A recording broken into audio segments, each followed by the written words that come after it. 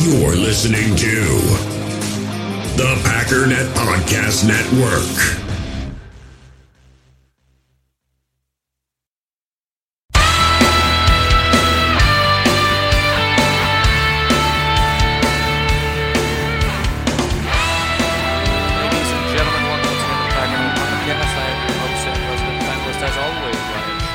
Check us out online, Packernet.com. Find me on Twitter, Pack_Daddy. So this laptop of mine is about as bad a thing as I've ever seen in my entire life. I'm guessing you didn't even hear that intro because I can't turn this thing down because it's blasting loud and it won't. And antivirus is popping up every second. McAfee can go, oh my goodness. That loon bag, by the way, is the worst human being on planet Earth. Multi-billionaire psychopath who basically built viruses that come free on your computer. I can't stand that person. Anyways, happy Christmas Eve to y'all. This was supposed to be a super exciting, happy thing, but when it takes you 45 minutes to boot up a laptop, you get a little cranky. But anyways, I just wanted to be sure to get something out to you today because this was an absolutely massive and awesome football game, and to not do a podcast after that is just not really a thing that I'm willing to do. So here's what I'm thinking. We're not going to do any ads today. We're not going to do anything. I'm just going to give a couple quick thoughts. And then I'm going to let you get back to your Christmas parties, and I'm going to get back to mine. I had heard before the broadcast, actually I think it was this morning, whatever, somebody at some point had made the comment that there's not something wrong with the Green Bay Packers necessarily. There's a problem with how we perceive the Green Bay Packers. I think that is 100% correct. We expect something from the Green Bay Packers because we have been programmed as Packer fans, and even outside of that, the media has expectations. Think about when this game started, what happened. Same thing that happens before every single Packers game. They zoom in on Aaron Rodgers warming up and say, there he is, Aaron Rodgers. That's been the Green Bay Packers. This man has drugged this team kicking and screaming to playoff after playoff after playoff. Terrible defenses, no pass rush, just the worst of the worst. How many years of zero running ability whatsoever?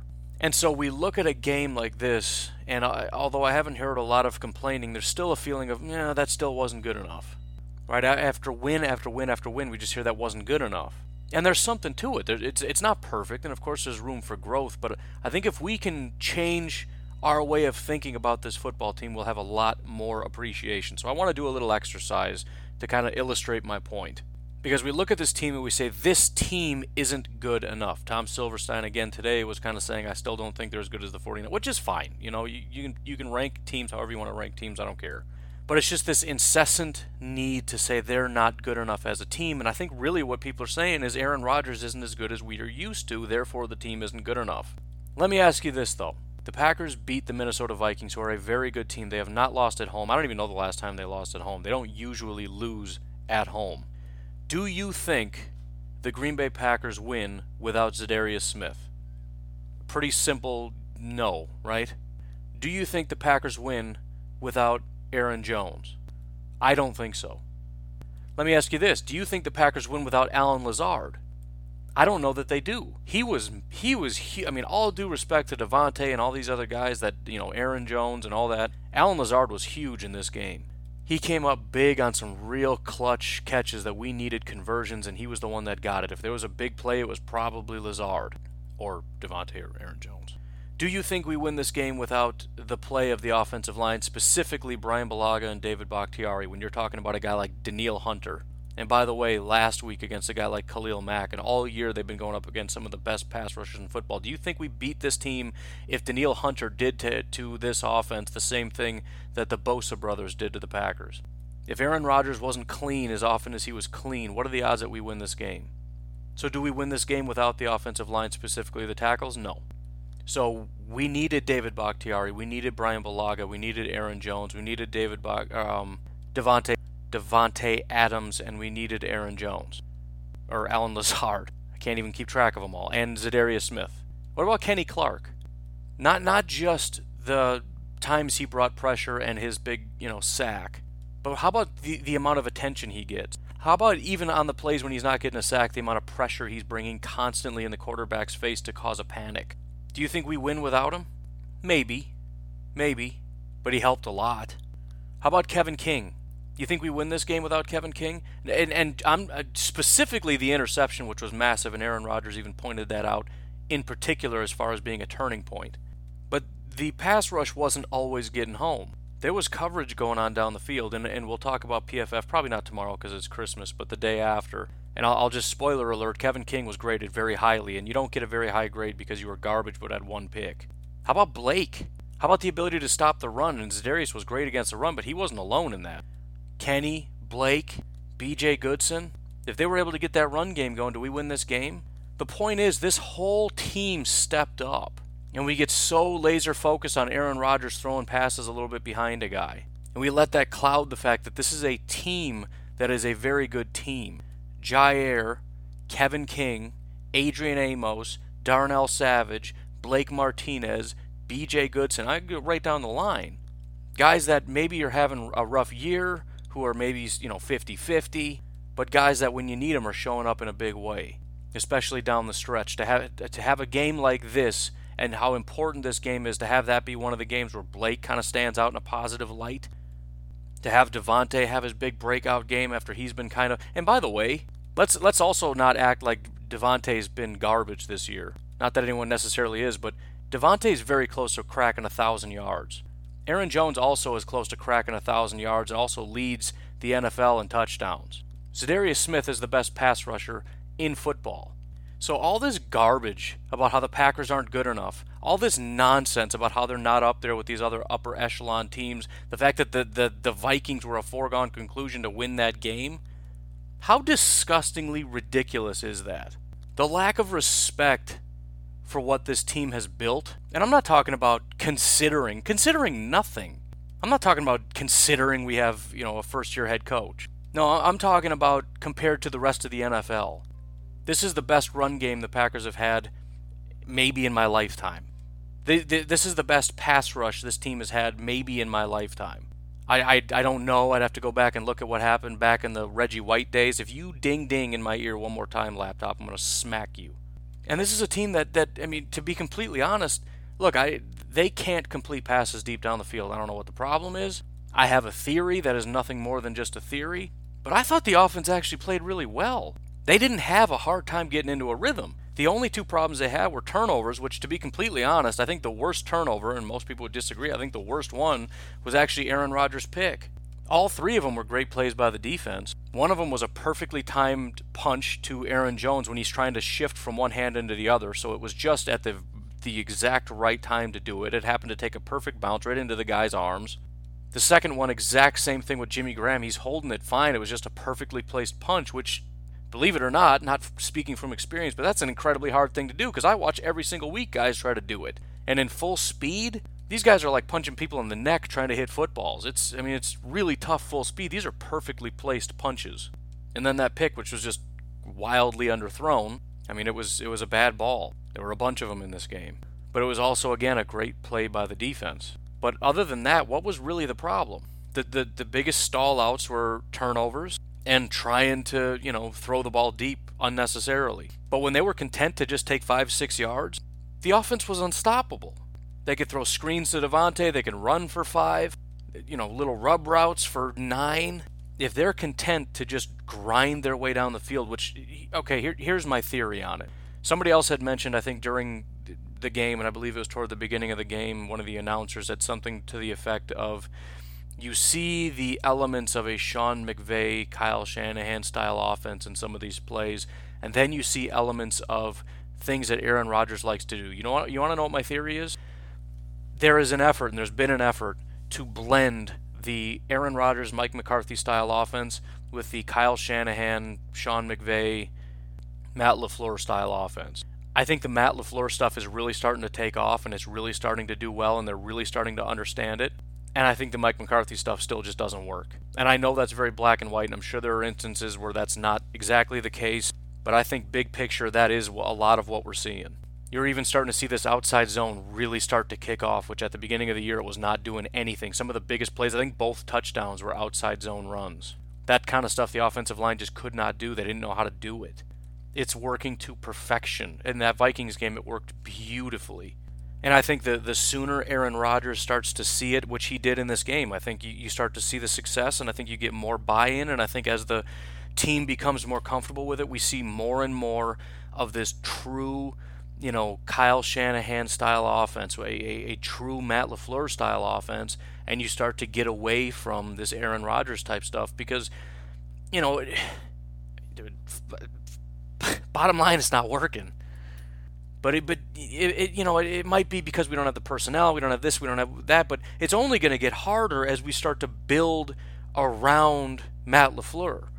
Because in the draft and in free agency, when we go out and get offensive pieces, we're not getting guys that run Mike McCarthy-style offenses. We're not looking for those guys. We're looking for the Matt LaFleur-style guys. And those guys are going to be really good at running Matt LaFleur-style plays, and maybe not quite as good as running the Mike McCarthy-style stuff. Now, granted, you just get a really good wide receiver. He can probably do a little bit of everything, like Devontae. It doesn't matter.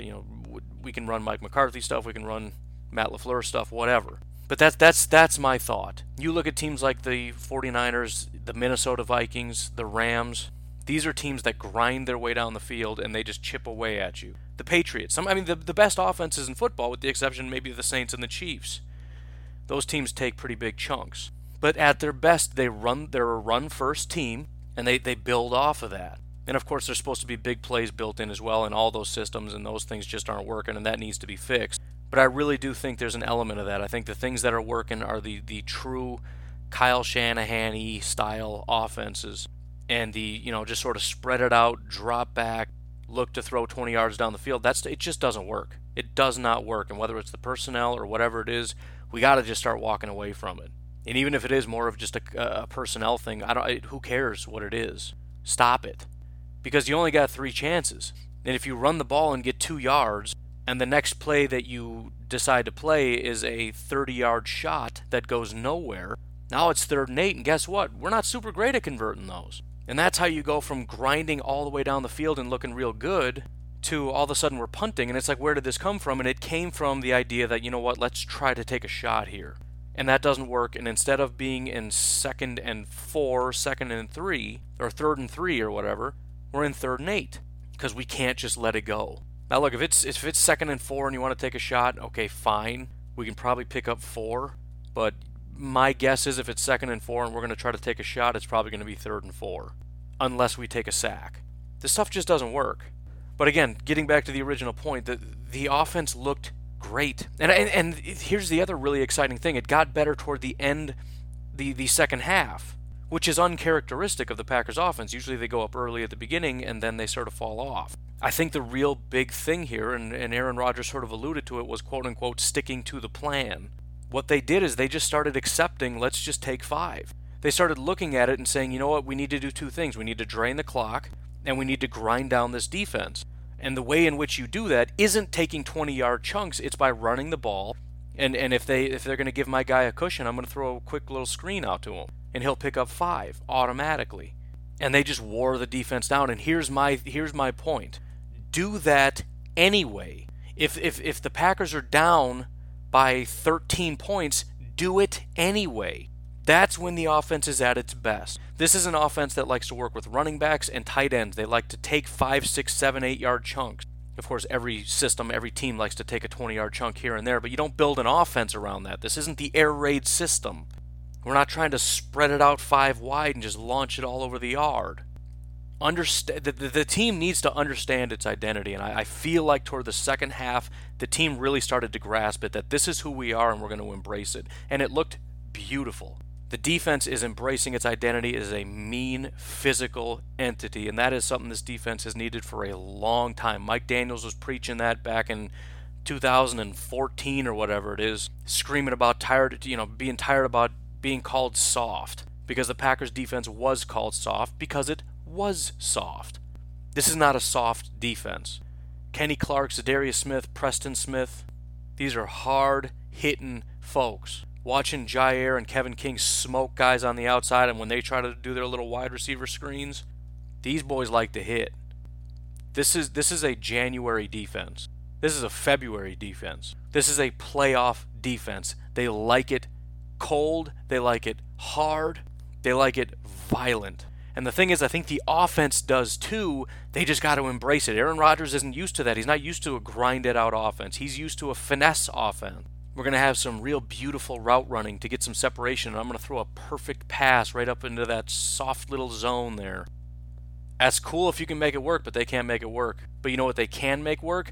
Bring your 6'7" wide receivers in and have them block some little cornerback out of existence so that Aaron Jones and Jamal Williams can grind 5, 6, 7 yards a pop. Allen Lazard, by the way, is awesome. And the reason that I say that, because he's one of those guys that is sort of the alternative number 2. Sometimes he pops up and he's a legit number 2 like he was in this game. He was a legit number 2. But sometimes he kind of disappears, and that's fine. But here's what I love about Allen Lazard. He is basically a tight end. And what I mean by that, not just his body type, because of course he's built like one. The great thing about Allen Lazard is he's basically primarily being brought into this offense because of his blocking ability. That's why they want to keep him in. He's a great blocker, and it's an unbelievable mismatch.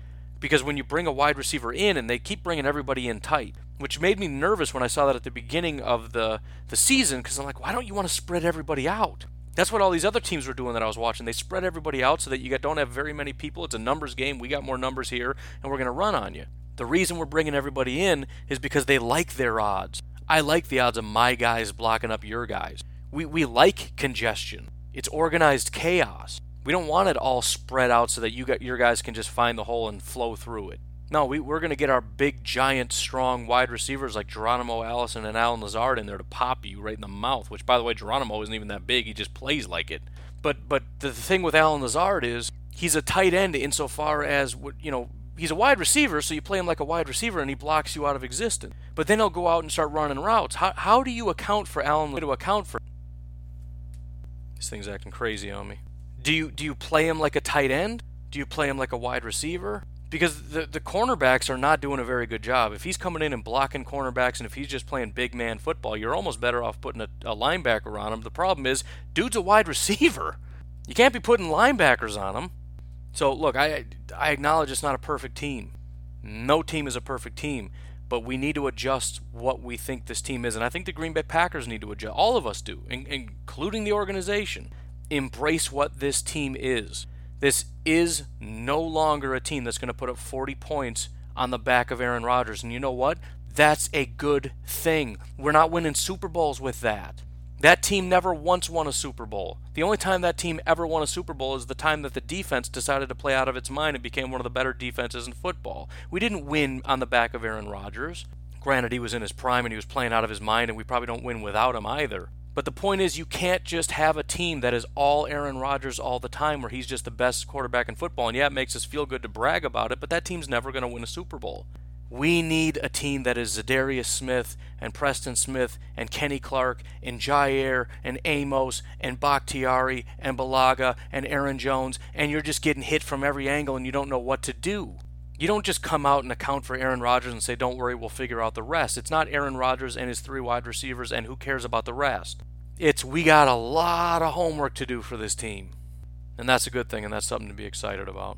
Anyways, I think I'm done. That's the crux of it to be excited about. It's not perfect. I'm not guaranteeing a Super Bowl. I'm not even saying they're the best team in football. Who cares about any of that? Who cares if you can line them up against the Vikings and say which team's better? Who cares? Packers won the division. Do you care based on what metric somebody comes up with if somebody says the Vikings are technically better? I don't. I care about winning. I care about winning the division. I care about making the playoffs and winning in the playoffs and getting to the Super Bowl and winning a Super Bowl. I don't care if they're the 8th best team with a Super Bowl trophy. Just win it.